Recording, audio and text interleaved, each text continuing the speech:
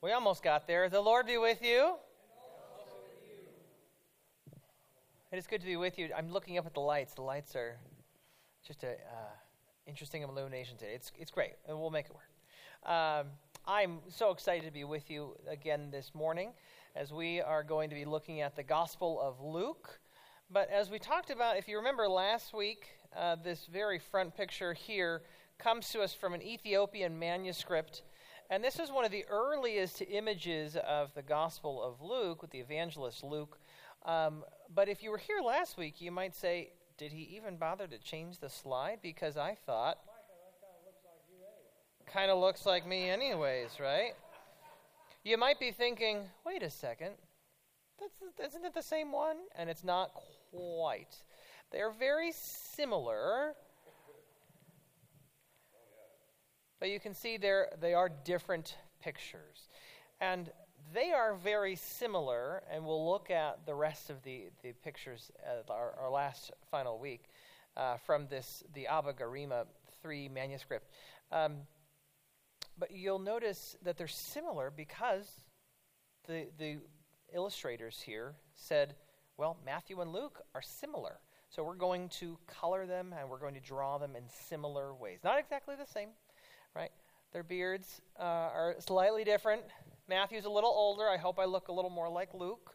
That's one of the other pastors on staff, perhaps, maybe with a little more hair. I don't know. Okay, so here we are in the Gospel of Luke. Before we jump in and look at our outline, though, let us pray together. Almighty God and Father, we give you thanks for the gift of this day and the opportunity again to open your word, to consider all that your Son Jesus did on earth and that is still doing here in our midst. We thank you, God, for the promise that we were reminded of last week, that you are with us. In Jesus Christ, through your Holy Spirit, you are here because 2 or 3 are gathered in your name. And so we do gather in your name. Thank you for your presence. Thank you for all that we can learn today, and may it be applied to our lives so that we may take another step on this walk of discipleship. In Jesus' name we pray. Amen. Amen. Oh, you have some announcements.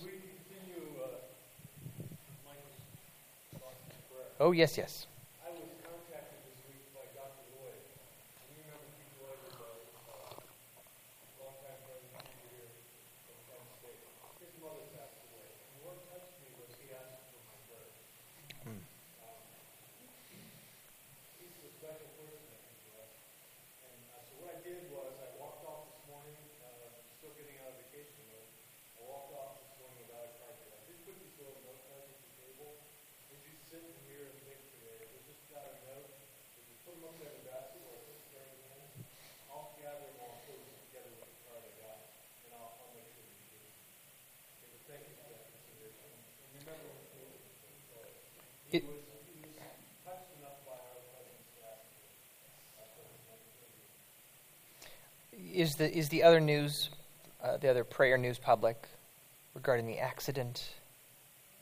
From what I understand, Zev Rosenberg was also in hit by a car this week. I believe he was walking as a passenger and was hit by a car. So he has a few broken bones, and so we keep him in our prayers as well. On to the Gospel of Luke. So our outline of today's class, we will again revisit the topic of compositional history, as well as talk about big and little omissions, which you'll figure out what that means in a moment. We will again move on to reading Luke vertically. So again, our first week we talked about how there are 4 Gospels, Matthew, Mark, Luke, John. Matthew, Mark, and Luke can be read together because they have the same eye. They're so similar, and you can read across all 4 of the Gospels, that is, reading horizontally. But if you just want to consider one Gospel, which we'll do today, it is said that you are reading vertically.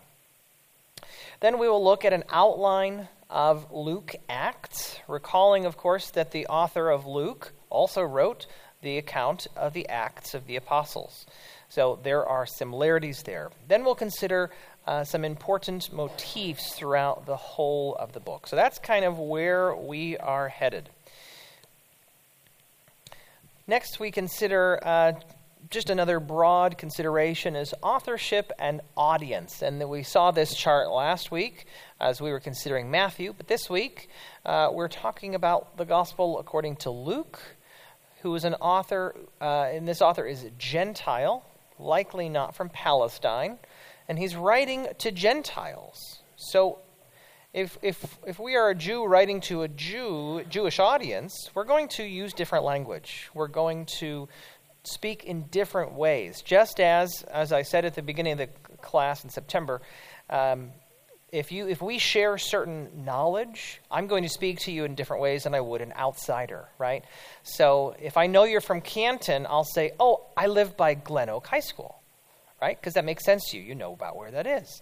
But if you've never been to Canton and you have no idea, if you kind of know Ohio, be like, oh, the Football Hall of Fame. No, I'm not sure where okay, south of Cleveland, and try to orient you. And if you've never been to the United States, you're like, okay, between Chicago and New York, right? So there's levels of familiarity, and there's different ways to speak, to communicate the same information. It's going to be communicated in different ways. Also regarding the dating of the Gospels here, Matthew and Luke, as we'll discuss it again in a moment, it's hard to figure out how they're related. It's probably around 85, give or take 5 to 10 years. So Matthew and Luke are written about the same time, and we'll come to John next week. We've seen this chart now. This is our third time looking at this chart, so I won't pull it apart for you, except to say that the three synoptic Gospels, Matthew, Mark, and Luke, are all related. There is tradition, and it's word. Some of it is word for word, and not just the quotes, but the narration around it. Some of it is word for word. And so we know that they used each other in certain ways. We talked about a few weeks ago that most everybody believes today that Mark was written first, called Mark in priority, and that both Matthew and Luke drew on Mark. But the question becomes of how are they related to each other? Is there an independence? Do they draw from a different source called Q, which we don't actually have? This is a hypothetical document that scholars have said, maybe this exists out there. Or is there an interdependence? Did Mark come first, Matthew written later, and then Luke said, you know what? I know both of these guys and both of these texts, and I want to write one better. So I want you to open up your Bibles there to the very first chapter of Luke. Luke chapter 1. And I want to talk right from the start. We don't get this really in Matthew and Mark. Right from the start in Luke, we have this kind of a preface. He doesn't say who he is, right? We would love for that to be the case, but he doesn't actually say, here am I, this is who I am. Instead, he kind of gives a reason, a justification for what he's doing. So you can read there in your Bibles or look up here if you can see this. And this reads, since many have undertaken to set down an orderly account of the events that have been fulfilled among us, just as they were handed on to us by those who from the beginning were eyewitnesses and servants of the word, I too decided, after investigating everything carefully from the very first, to write an orderly account for you, most excellent Theophilus. This is where my son gets his name, by the way. So that you may know the truth concerning the thing about which you have been instructed. Okay, so what can we glean from this introduction? This is the time for audience participation. What can we glean? What do we take away from this? Especially considering these charts before us, two-source hypothesis, the fair hypothesis. What is Luke saying that he is doing here?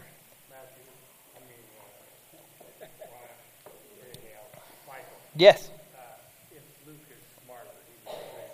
Okay, so there's the tradition that Luke is a physician, and so he's a smart guy, a smart something, we may say.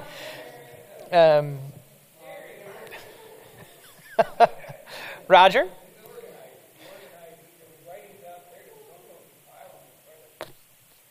Okay? Writings. I want to capitalize on something you said.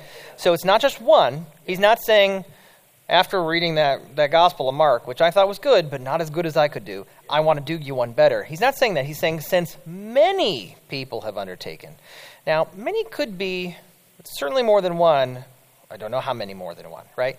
I probably think two, or maybe there's some other traditions he's really drawing on. We just don't know. There's absence of evidence. We don't have all the manuscripts, all the traditions from 2,000 years ago. Yep, Beth? Okay, great. He's trying to do this in a different way. And so he's investigating everything, and he's trying to do it in an orderly account. Now, I want to come on to Theophilus, just because it is my son's name here. Hold on one second. I'll finish this thought, and I'll come back to you guys. Theophilus is just a term for friend or lover of God, right? So we're not sure if this is a real person or if this is just a general term, because you and I are Theophiloi, right? We are lovers and friends of God. So this could just be a general term. Anybody who loves God, look what I've done. This is really important. I think Fred first. Writing a synthesis. Right, writing a synthesis. And that goes really well with this model. Actually, this model too, synthesis. Taking everything I've gotten and pulling it together. And I think, Jane, you had something else?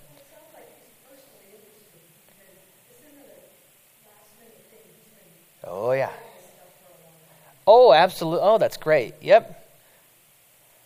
After investigating everything carefully from the very first. So that seems that there's been distance in time. I've been on this case a long time, and now, after investigating this for a long time, I'm going to put out the whole report. Okay. Okay.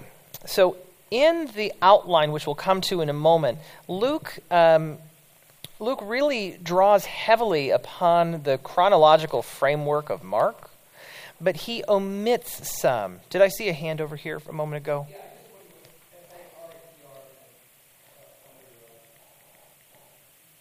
That's the name of the person who popularized the hypothesis. Yeah, it's not Arthur. What is his first name? I can't remember his first name, but that's the surname of the gentleman who back about 1950s started popularizing this theory. Yeah, good question. Okay. So he kind of uses Mark as his framework, and then pull some stories in and out and add some things that maybe he got from Matthew, maybe he got from Q. But then there are these two sections from Mark, right? He uses almost all of Mark, just like Matthew does, except there are these big sections that he doesn't use anything at all. And that's from Mark 6:45 through 8:26. And now we're starting to read a little horizontally. We'll get back to vertically reading in a moment. But this is the big omission. This is almost 2 chapters worth of material, including walking on water, what defiles a person, Jesus declaring all food clean, the plea of the Syrophoenician women for her daughter, which is one of the strangest stories in the Gospels in my mind, healing of the deaf man, feeding of the 4,000, healing of the blind man in stages. Some of these we can with having read these, we could say, oh, well, healing of the blind man in stages, well, we talked about that a few weeks ago. Maybe that doesn't make a whole lot of sense. Jesus can heal right away. Why is it taking him more time to heal this one person? And some say, well, he omitted this because there are other healing stories elsewhere. There's other feedings. There's a feeding of the 5,000. So why do we need the 4,000? Is it redundant to a degree? And there's also the little omission, which is just under a chapter, as we see it in the Gospel of Mark, which are the teachings on temptations to sin and teachings on divorce. It's time for somebody to get up, to wake up. Sounds like my alarm clock. Yeah.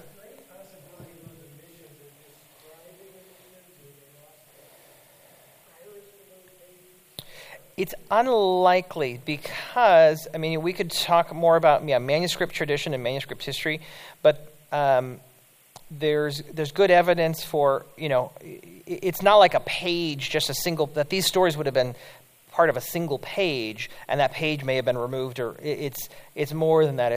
you find the end of this, it's like in the middle of a page. There should be about 3 chapters here, and it's not there. So, and that's not. It's a good possible explanation, but I don't. In this case, the manuscript tradition wouldn't support that. Matthew did have some of them. He did not. He wasn't fond of this particular discussion about declaring all foods clean, because he was a Jew writing to Jews, and they were still very concerned about ritual purity. So Matthew omitted that as well. Although Mark had it, Matthew and Luke, neither of them liked that. But that's not said anywhere else in his gospel. So again comes the question of, do these, and we don't know this. This is all conjecture at this point. Did Matthew and Luke come along and say, we're going to replace Mark? Did they ever envision a day in which they would all 3 be set alongside each other, and then somebody else would come along later and write a Gospel of John? Probably not. That is the canon that we have and we've received, but these original authors probably never envisioned a day when they would be all together. And since we're talking about it, it's a little off topic, but I think it's important to note, the early church, by and large, felt similarly. They didn't like Mark as much, and we can see that because they didn't have as many copies. So in the manuscript tradition, if you really like something, you're going to have a lot of copies of it because it's going to wear away, and lots of people are going to want to read it. So Matthew and Luke and John are the Gospels we find the most. Mark has the fewest number of copies. Whenever there are multiple copies of any Gospels, Mark is low on the totem pole. So it could have been that they thought, Mark, we still have Mark, but we really like Matthew, we really like Luke. So let's talk about a general outline. Again, coming to the discussion that Luke and Acts are really volume 1 and volume 2. So in volume 1, we have the story of how the gospel began with Jesus in Galilee and in Jerusalem. And then volume 2, the sequel, is how the apostles carried the gospel there out from Jerusalem all the way to Rome and there on. So we're not going to look at all of this. This is there in your notes for you. But to say we've got beginnings, call of Jesus, some ministry, getting to Jerusalem, and then crucifixion and resurrection of Jesus there in Jerusalem. That whole section is about 30 years. And then Acts, in very broad strokes, you've got the gospel from Jerusalem to Antioch, and then from Antioch to Rome. And this is about 30 years. Now, Luke doesn't say what you were about to read took place within 30 years, or what you just read took 30 years. No, he doesn't say that. That's a scholarly analysis after the fact, and not mine, right? I didn't think this up. Somebody else did.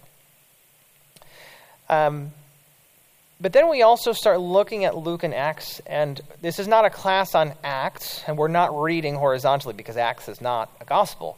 But it is important to look at the similarities between them, because if you look over in Acts chapter 1, verses 1 through 5, you'll find another preface to Theophilus.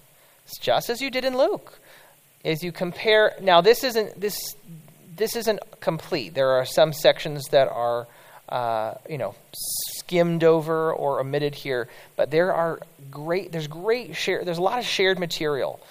Opening sermons, prophetic fulfillment, rejection of Jesus, then preaching, some people are healed. Centurion asks for Jesus. Well, over in Acts, Jesus is already ascended by this point, so the centurion asks for Peter. You've got Pharisees criticizing Jesus over in Luke. Well, what happens in Acts? The Pharisees come back and they criticize Peter. Mission of the 70, mission of Paul. And then more shared material throughout the rest of the gospel and of Acts. You've got Jesus or Paul's. Now it's shifted. The comparison between Jesus and Peter is now shifted to Jesus and Paul. There's a journey to Jerusalem. There's a passion journey, divine necessity. Followers don't understand. You can read the rest here. But such things as Jesus / Paul is slapped before a priest. Luke, Acts. You've got these echoes, these similarities between them. And I don't want to say that it's... Remember last week how we talked about the typology of in Matthew, how he says Jesus is really a new Moses. You thought Moses was cool? Well, guess what? Jesus is cooler. I don't think that by any means Acts is saying a similar thing. It's not like, well, you thought Jesus was cool? Well, just wait. Peter and Paul. No, that's not the story going on here. Because, of course, Peter and Paul are still pointing to Jesus and saying, here is the Messiah. Here is our Savior. This is what we need. This is the one around whom we need to form our whole life. But there are similarities that these disciples are following in the footsteps of Jesus. I think that's the message to be taken away from this. And then 4 trials of Jesus, 4 trials of Paul, and some scriptural fulfillment. Now, if you come back tonight at 4 o'clock for the choir concert, I'll say this while the choir folks are still in the room, you will hear some of the Gospel of Luke, because Luke has 3 hymns, particularly in those opening chapters, that we find nowhere else in the New Testament, but that are sung and are common in liturgy through the ages, including the Magnificat, which you will hear tonight with a beautiful string ensemble. Magnificat anima mea Dominum, et exultavit spiritus meus in Deo salutari meo. My soul magnifies the Lord, my spirit rejoices in God my Savior, right? So this is one of those famous hymns from Mary, Song of Mary. And we say it in the Latin, and we'll sing it in the Latin this evening, because, of course, that was the major language spoken in the church for centuries and centuries. And then the Benedictus, the Song of Zechariah. Blessed be the Lord, the God of Israel, who has come to set the chosen people free. There's a lot more, but you can see that there's similarities and yet there's distinctions. And then the Song of Simeon, the Nunc Dimittis, Lord, now let your servant depart in peace according to thy word. So this is the priest Simeon who comes to the temple. He was promised that he would see the Messiah before his death. And he finally comes to the temple and sees Jesus and says, it has been fulfilled. Now let your servant depart in peace according to your word. Right? So those are all in that opening material of Luke, and they're unique. Right? If we recall back, Mark opens with the baptism. Matthew does open with the infancy narratives of Jesus, the birth stories, but he tells them in a very, very different way. You find the star and the magi in Matthew. Over in Luke, you don't get that at all. And we'll come back to that in a moment. One of the major concerns of the Gospel of Luke, the author, is that of universalism. And I don't mean that in a sense of all people are saved, as much as he cares for everyone, particularly people of all races and kinds of all people. And he has a genealogy, just like Matthew does, except it's different. Remember last week we saw that there were 14. There were three groupings of 14, and we said 14 is a way to say David, David, David. We talked about that last week, right? In Luke's genealogy, he's not concerned with the same thing. Instead, he is saying there are 77 people in his list, and 7 and 7. 7 is a number of completion. So that is the idea that what has been prophesied from the beginning is now completed and fulfilled in Jesus. And the genealogy doesn't go back all the way just to Abraham. No, it goes back even further, all the way to Adam. And then Adam is listed as a son of God, right? So really the genealogy goes back all the way to God, which is a funny thing. And then we find this verse in chapter 3 where it says, all flesh shall see the salvation of our God. So the distinction here between the genealogies, and with this we'll move on from genealogies, I promise. Abraham is emphasized, and the Abrahamic covenant with the children of Israel is emphasized in Matthew. In a different way, not quite the way we expect, but still emphasized. In Luke, it goes even before Abraham. And if we go before Abraham and go back to Adam, we are all sons of Adam. We may not be sons of of Abraham, or we may not be sons of Isaac or Jacob, or, we may not be Jewish. But guess what? We can all be descended from the first man and the first woman, right? That's kind of what Luke is saying. Even if you weren't included in Matthew's gospel, guess what? I'm including you here. You are included because you are a child of Adam, and Adam was a child of God. There's also an emphasis on Samaritans. So here we have the story of the Good Samaritan, which is actually a phrase that does not appear in the gospel text. It's something that post-biblical tradition has almost put into the canon, right? It's one of those little titles that you see in between the verses. We just love that phrase.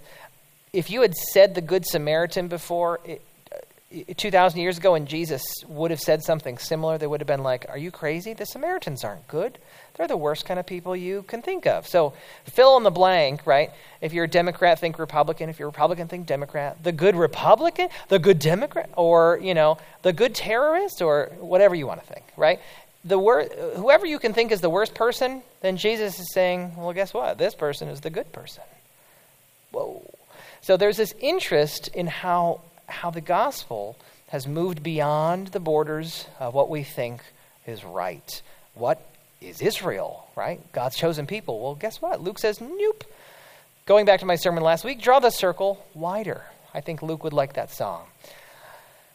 There's also a concern with women. Right in the first few chapters, you have mention of Mary. In Matthew, there's this big emphasis on Joseph, right? Joseph has a dream. An angel comes to Joseph. We don't get that in Luke. Instead, we get Mary's side of the story. And you get these three women mentioned that are not mentioned. Well, of course, Mary is, but Elizabeth and Anna are not mentioned in the other Gospels. You also get mention of Mary Magdalene, Joanna and Susanna, and Mary and Martha. Open up your Bibles for a moment to Luke chapter 8.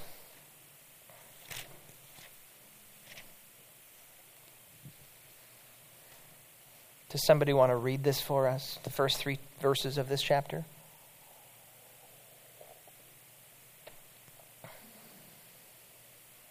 Go ahead whenever you're ready.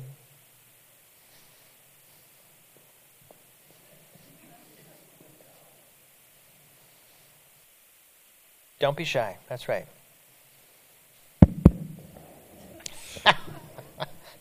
Thanks, Dan. Soon afterwards, he went on through cities and villages, proclaiming and bringing the good news of the kingdom of God. The 12 were with him, as well as some women who had been cured of evil spirits and infirmities. Mary, called Magdalene, from whom 7 demons had gone out, and Joanna, the wife of Herod's steward Chusa, can't pronounce, and Susanna, and many others who provided for them out of their resources. Wait, read they that last probably line brought again? casseroles. Oh, yeah. Who provided for them out of their resources. So these aren't just women in the background. These aren't just... They aren't just casserole bringers, gold right? Gold and frankincense. They brought the good stuff. Sure. So perhaps what the Magi were in Matthew, no, I don't think we can quite draw that comparison. But there's this sense that, especially, right, Joanna is the wife of Herod's steward, Chusa. Don't know exactly who that is, but there is a powerful connection, and powerful connection probably means wealth. And these women were followers of Jesus, and they gave a lot of their resources to support the ministry of the Lord and the apostles throughout this time. So these aren't minor characters, and Luke gives them proper prominence and names them. We don't get these names in the other Gospels. And then, of course, we have that story of Mary and Martha later on, which we'll come to. There's also an emphasis on the poor. If you go back a few pages in your Bibles to look at chapter 6, verse 24 through 26. So again, Luke is concerned with the poor over and against the rich. Chapter 6, 24, where it says, "But woe to you who are rich, for you have received your consolation. Woe to you who are full now, for you will be hungry. Woe to you who are laughing now, for you will mourn and weep. Woe to you when all speak well of you, for that is what their ancestors did to the false prophets." So woe to those who are rich. There's also, Jesus talks about giving up our possessions. And then over in chapter 16, we get this unique story of rich man and Lazarus. So actually what I want you to do is I want you to actually close your Bibles for a minute, or put your finger in it, or put it, whatever you want to do. And I want you to listen to this story. And while you do, I want you to consider this picture. This is an ancient picture of the rich man and Lazarus.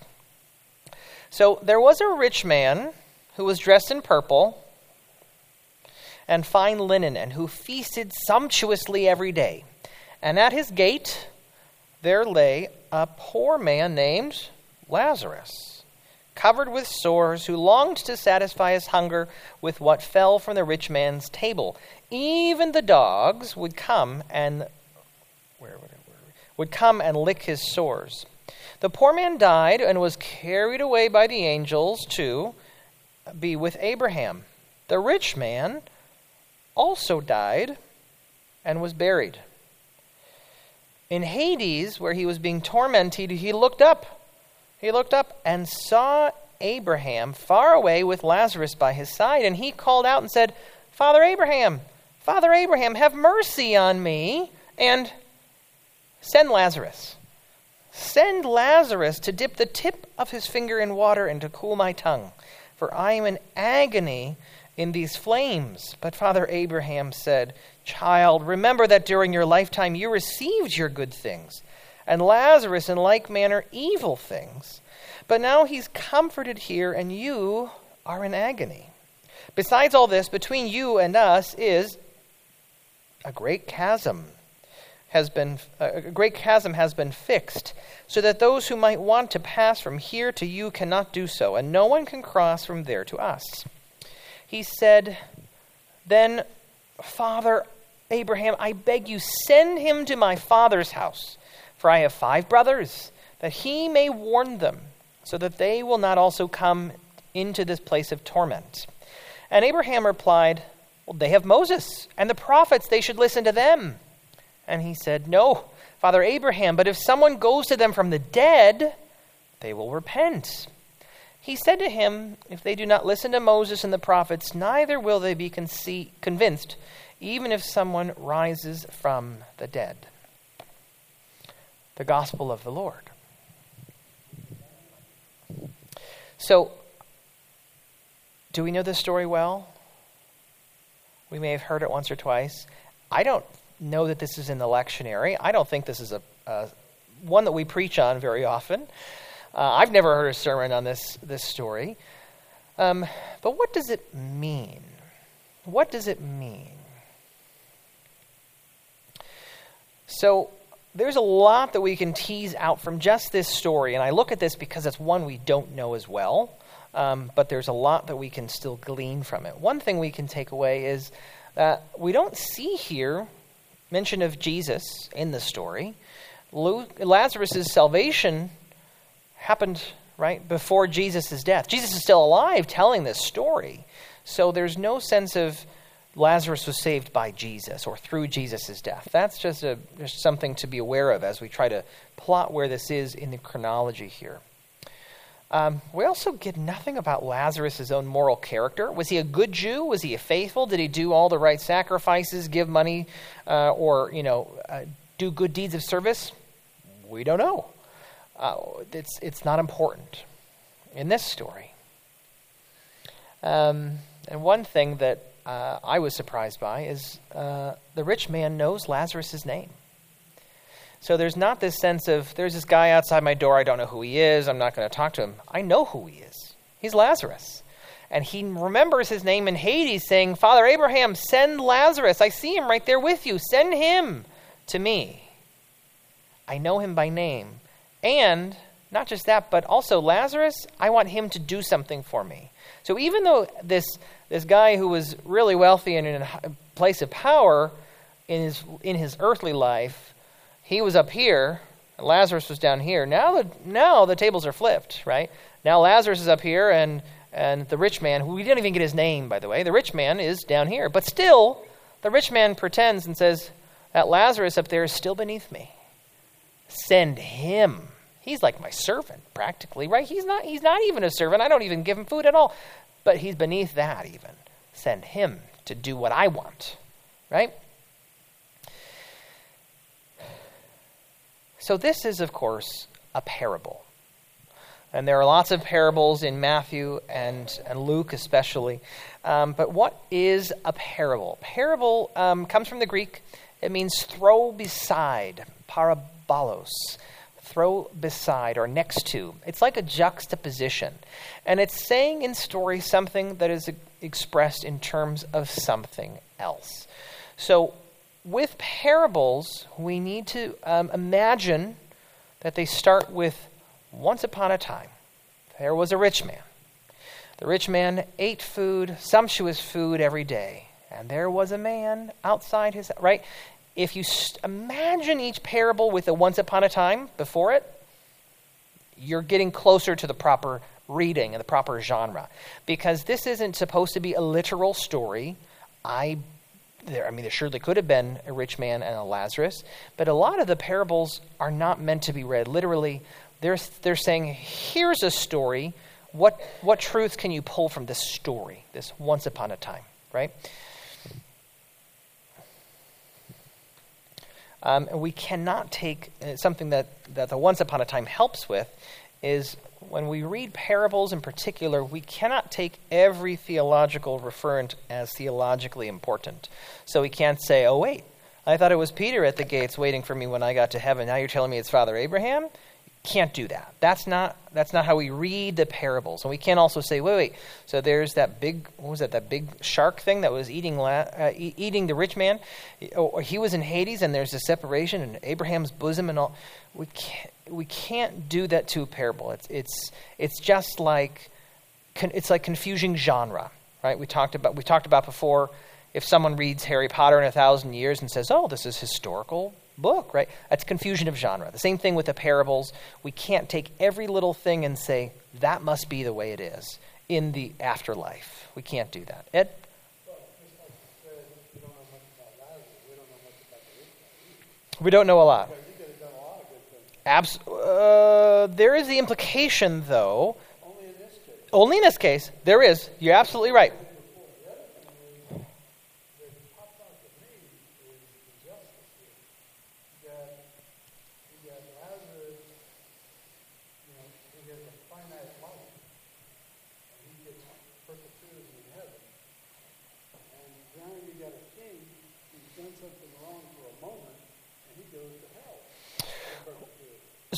Well, the idea is not that there's. So again, I don't want us to confuse the genre here to say that this is something that actually happened or happens. I know, but it's trying to within yes, it is trying to communicate something. Still, the parables want to tell you something.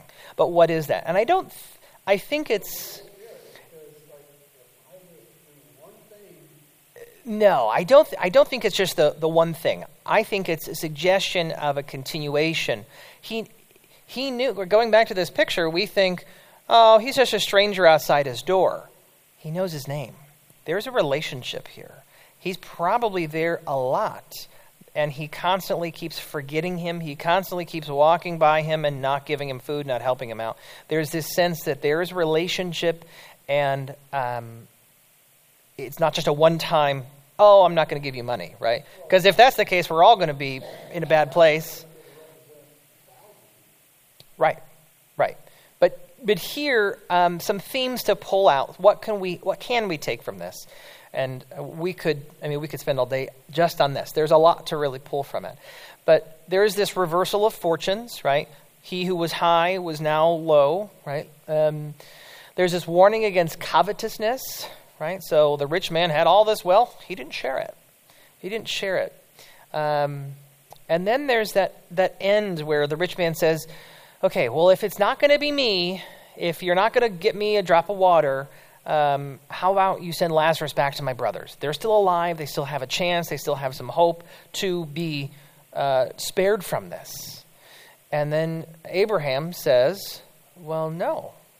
If the law and the prophets aren't enough, even the return of someone resurrected from the dead won't convince them.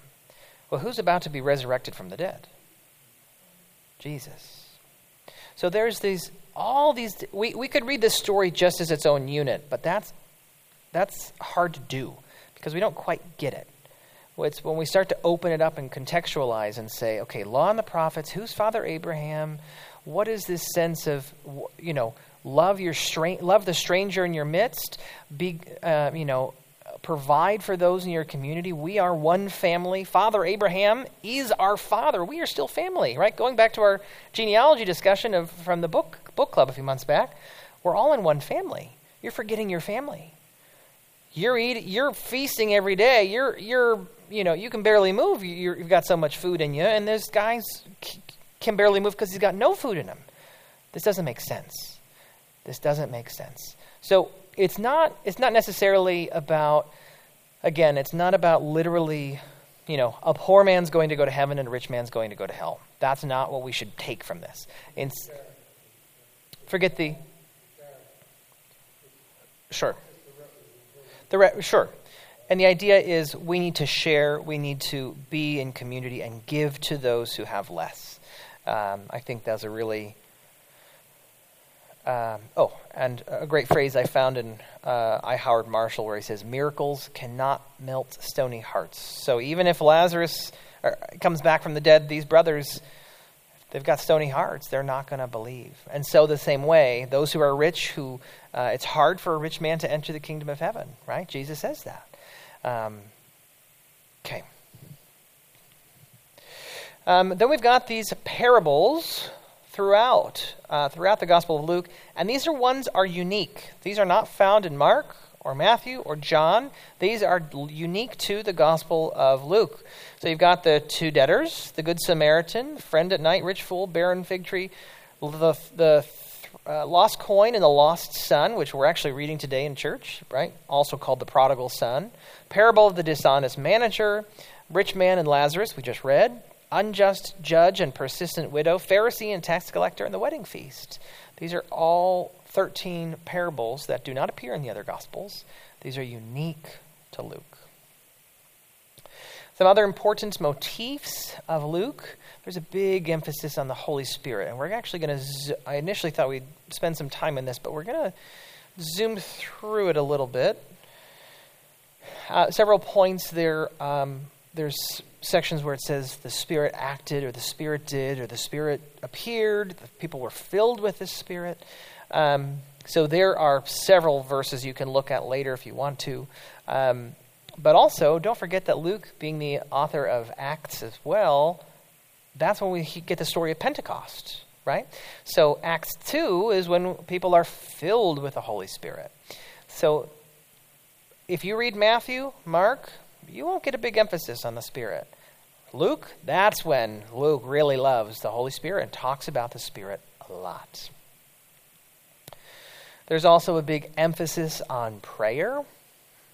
And this features, again, more than the other synoptics, and you can see some verses there. There's also this sense of joy. Let's rejoice. Let's praise God. This is also one of those motifs that carries throughout the whole gospel. And we can think, if we want to remember this, you can think, where are those songs? Where are those songs in the Gospels? Oh, that's right. They're all in Luke. And songs, we sing songs when we're joyful, when we're happy, when we're praising God. And so Luke has those three songs that appear nowhere else, but there's also a sense throughout. They were filled with joy. They rejoiced at the sight of, right? That phrasing appears throughout Luke's Gospel. And you can see a few instances of them there. There's also an emphasis on titles, and particularly the title of Savior. You get Messiah, you get Son of God and Son of Man in the other Gospels, but particularly in Luke, Luke emphasizes that Jesus is our Savior, more than any others. And I want to spend a few minutes talking about these two phrases, and that is Son of Man and Son of God. What do you understand about these two phrases before I say anything? Okay, that's one idea. They're the same. Duality. In that, say a little more, Fred. Both human and Okay. and I always think back to the first 5 verses of the Gospel of John, chapter 8. Okay. The Word became flesh. Right? Absolutely. So there's a sense of Jesus is man, Jesus is God. Okay? Anything else? Does that cover all the bases, or is there something else to still be added about this? Mike?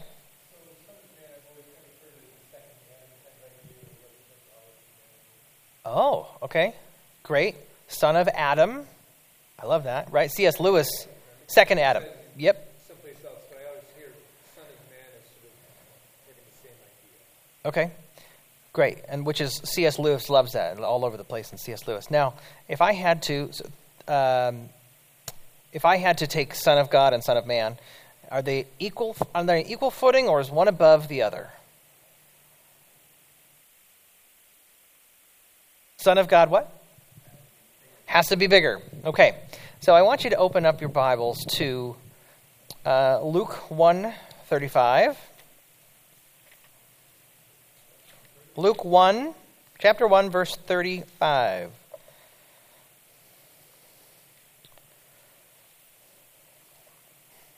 So this is when Gabriel is there. This is the annunciation of the birth of Jesus.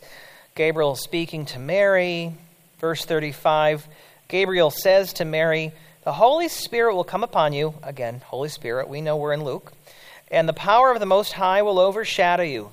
Therefore, the child to be born will be holy, and he will be called Son of God." Okay, so we have a birth, and we have a title, Son of God. Now, we read this through Christian lenses, through modern-day lenses of, right from the very beginning, we know that Jesus is the Son of God, meaning he is the descendant of the divine being. That is how we read this. Except, Son of God, in this context, especially related and linked to a birth, is a very political phrase. So it is, in this time, in the Greek and Roman world, there was a sense that the emperor was a son of God. And so by calling Jesus Son of God, it's a revolutionary statement. It's a statement saying that this is a Son of God. Well, if this is the Son of God, that means that other guy's not. So this is politically revolutionary. That's this whole opening of Luke is filled with political overtones, right? This is not just the descendant of the divine being. We are actually saying Caesar calls himself Son of God. When they're born, there's, the Son of God has been born, the Son of God. Well, you're talking about an emperor. You're talking about a human. But you're calling that human the Son of God. It's not Jesus. But here, the birth of Jesus, the angel declares, that's not the Son of God. This is the Son of God. So you can read it both ways. But what we need to really be clear on is that there is a context. It's being read within that social cultural milieu, and this phrase is used a lot in that time. And so it's echoing that. Was that a question, Barb?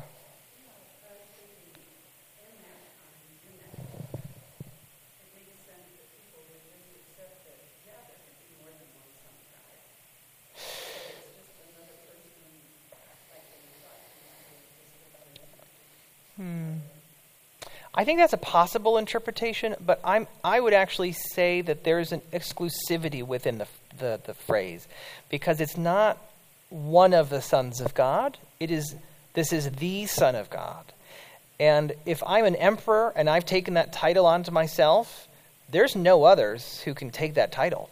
I am the Son of God. And if you're saying you're the Son of God, you're my rival. And you've got to be taken down, or else you're going to take me down.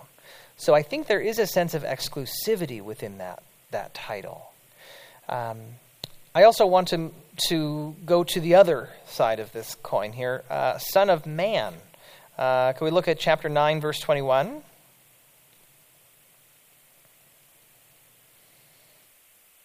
So remember, Gabriel talking to Mary says, this is the Son of God. And then over in chapter 9, Jesus is talking. Chapter 9, verse 21 and 22. He sternly ordered and commanded them not to tell anyone that he is the Messiah, saying, "The Son of Man must undergo great suffering." The disciple Peter just said, "You're the Messiah." And then, for some reason, Jesus says, "The Son of Man must undergo great suffering." He's talking about himself in the third person, right? Jesus is saying, "I'm the Son of Man." But somebody just said he's the Messiah. Jesus didn't say, "Oh, you're wrong." Jesus is affirming his messiahship and saying, "The Son of Man." So if we hear Son of Man in that context, related to the word Messiah, we should be drawn back to Daniel, particularly Daniel chapter 7. And throughout Daniel, the second half of Daniel, where there are mentions of the Son of Man. The Son of Man coming on the clouds. This is a divine heavenly being that is foretold from the ages and will be and is being recast in the role of Messiah. So, you are the Messiah? The Son of Man. Oh, you are the Messiah? Yeah, that's right. I'm the Son of Man. You knew that phrase because you grew up every week hearing these stories in temple, in the synagogue. What you've heard about, what you've known about, that's me. That's me.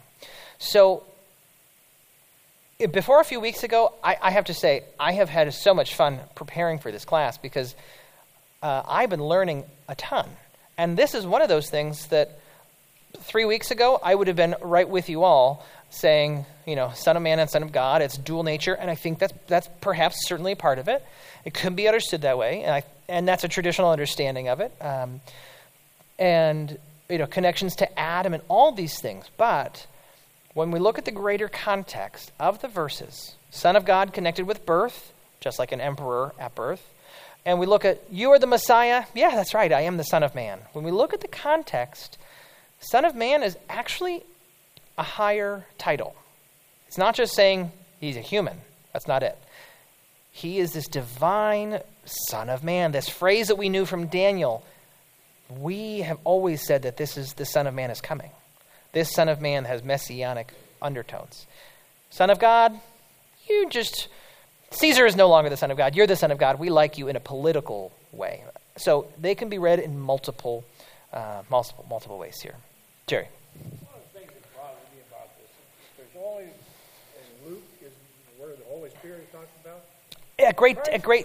Christ made a big fuss about that. Told all the disciples, "I'm going to send somebody to take care of you."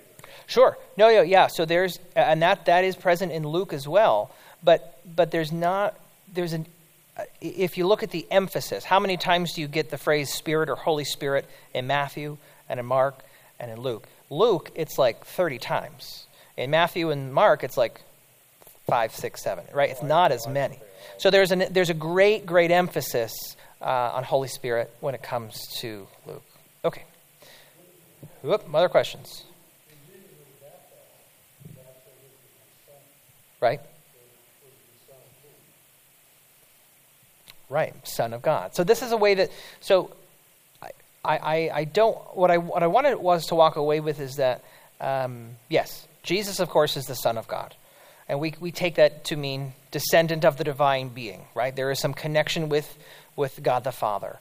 But in this context, this political context, I think this phrase is being used in two different ways. And to the original audience, I think Son of Man is actually going to be more important.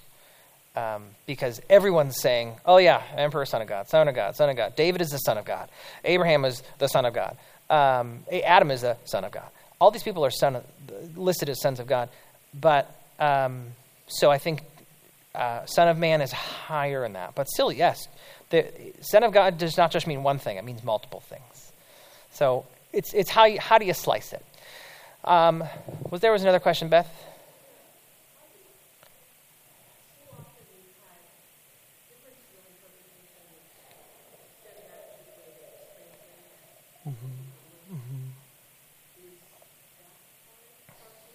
In this instance, no.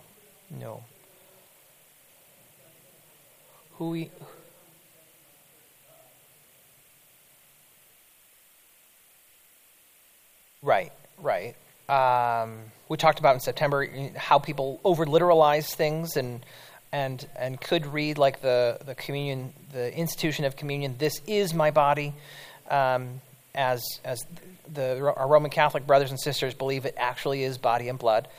That is from a more literal reading of the text. Now, the word is there is not present in the Greek, I don't believe. I think it's just this my body, right? This is not a language translation issue. This is just, huios anthropos and huios theos, right? It's just, it's in the Greek. Mm-hmm. Mm-hmm. So we get some expanded endings here, and we only have a few moments. I want to zoom through a few things here. If you turn to chapter 24, just for a moment here, you've got the resurrection. We have even an implication of a resurrection in Mark, right? But we don't get the full story. Now, Matthew, we do get some post-resurrection appearances. You've got the walk to Emmaus, which is one of my favorite stories, right? Jesus, after resurrection, Jesus appears to these two people walking on the road, and they don't even know who he is. They know him. How do they not There's so many questions. I love this passage, right? What is going on here? And then, after all that, Jesus appears to his disciples, and then after that, Jesus ascends. Now, flip the page once more, and we're still in. Oh, not once more. I should say, go to Acts, not John. That's the weird thing in our Bibles, that Luke and Acts are separated, even though they're part 1 and part 2. So over in the first part of Acts, you get the ascension story again. It's like, okay, if you forgot where we were, this is where we were. Jesus was just resurrected, and now let's do the ascension again, right? So there's this beautiful parallel there. But I'm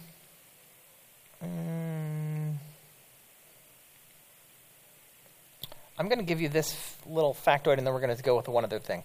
According to Marcus Borg, he says more of the New Testament was written by Luke than anyone else, which I've never realized. If you talk about quantity of text, length of text, that's absolutely this author whom we are referring to as Luke. Luke and Acts, longer than any other single book. If you add up all the epistles of Paul, this is still longer.